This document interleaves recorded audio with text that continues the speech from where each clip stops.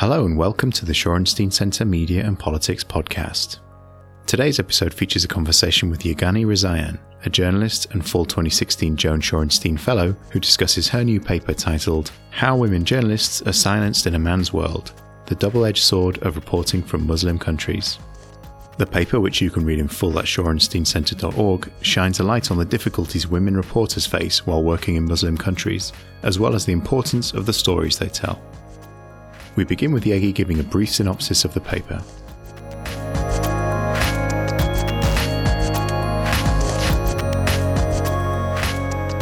So it's about the challenges and difficulties that female journalists face while doing their jobs, with the focus on Islamic countries, including Middle Eastern countries. As you know, and as I have said many times during the semester, being a journalist at times is very challenging and can be sometimes very dangerous, and it's a difficult job. It's a very demanding job.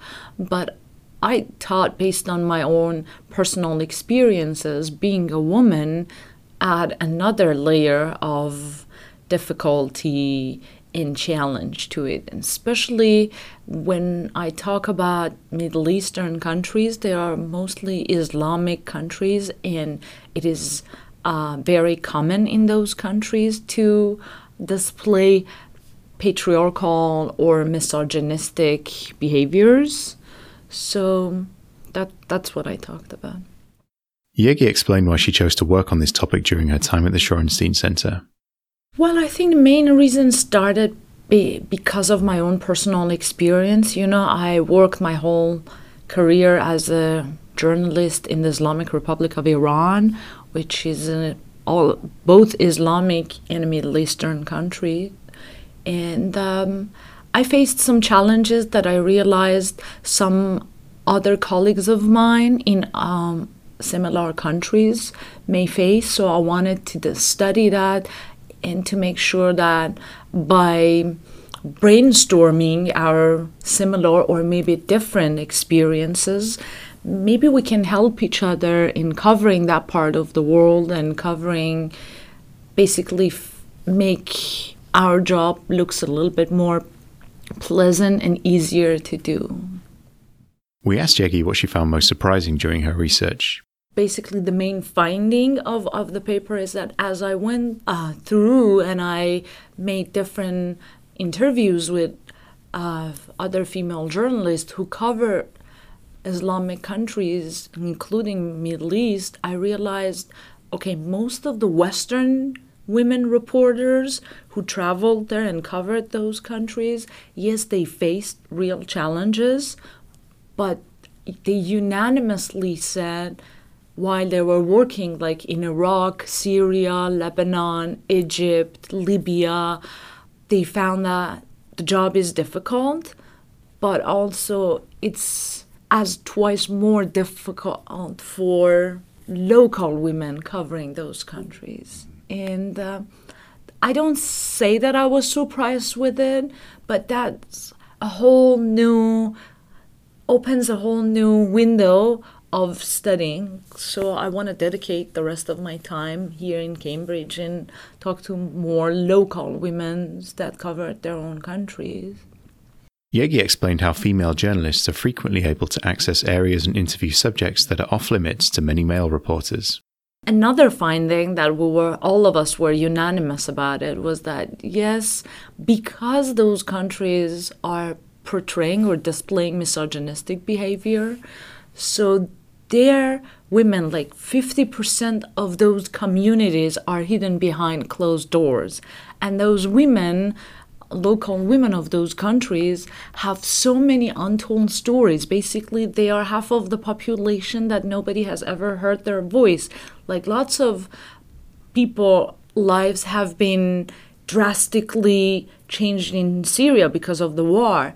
But being able to hear the war perspective from a woman point of view, a mother who lost kids or lost her home or husband, that's a whole new story. And I think I talked to also some male reporters who covered Middle East, and they were saying, oh, they spend a whole afternoon sitting talking to Yemeni officials or Egyptian guys, and then they said, okay, there was one woman reporter among them, and she was able to go to the corridors and talk to the Egyptian women and find out about their lifestyle, find out about the things that they have never been able to share. And the story that she got was like, I think, much more fascinating than her male colleagues. So that's something really interesting. And I think that's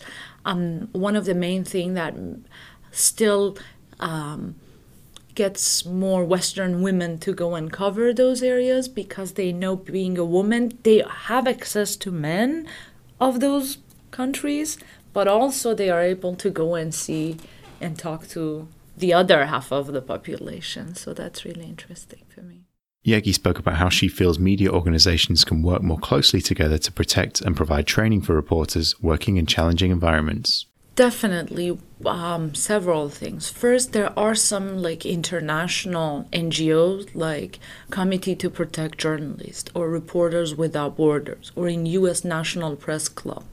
These are all great NGOs, and they separately, individually work so hard to train reporters and to fight for them in case they end up in prison or some problems. But one, I think, criticized to what they do is that they don't cooperate so much. So I think if they cooperate together more and more, that would definitely lead into better result. Second, I think we are in a time that the world, there is no world war, but there are wars in each corner, every corner of the globe. So I think this is a very special time for all the big, at least, news agencies or newspaper like AP, like Reuters, like New York Times, Washington Post. These are big corporates who have offices everywhere. They definitely have to provide more training for their reporters and prepare them psychologically and emotionally for what they are stepping into it. Because being psychologically or culturally prepared or familiar with what you are going to do is really helpful in terms of being able to protect yourself, to protect the material that you are working, to protect your sources that can be local and very defenseless. And it promotes the quality of the work that you will finally present as a journalist. Yes, I definitely expect, and I'm thinking about maybe cooperating with some of these NGOs to create more training courses for journalists, like short courses, but practical courses. Finally, Yegi shared what she hopes will be the key takeaways from her paper, as well as advice to journalists thinking of reporting in different countries. First, yes, I talked about Middle Eastern Islamic countries, but there are so many things that are still taboos in those countries.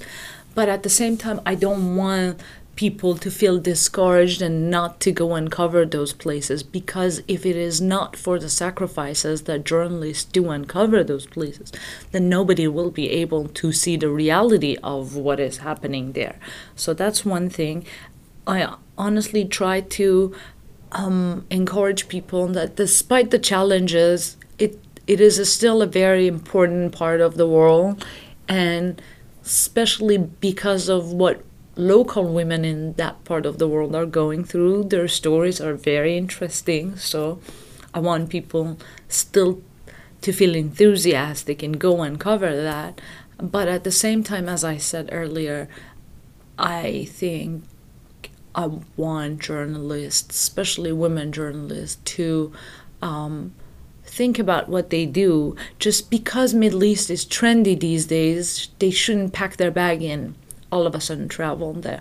I want to make sure that my fellow colleagues study a little bit more about what they want to do, learn the culture, learn the language. If you want to go to one of these Islamic Arab countries, learn the language, learn the culture, learn about the clothing, learn about the government, even study the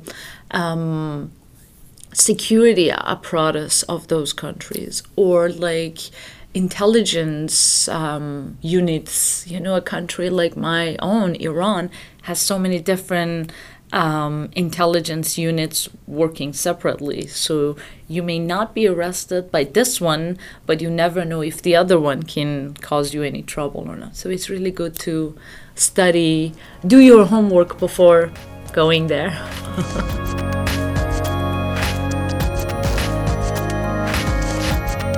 You can read Yegi's full paper at shorensteincenter.org by clicking on Research. Thanks for listening to the Shorenstein Center Media and Politics podcast. Music provided by extrememusic.com.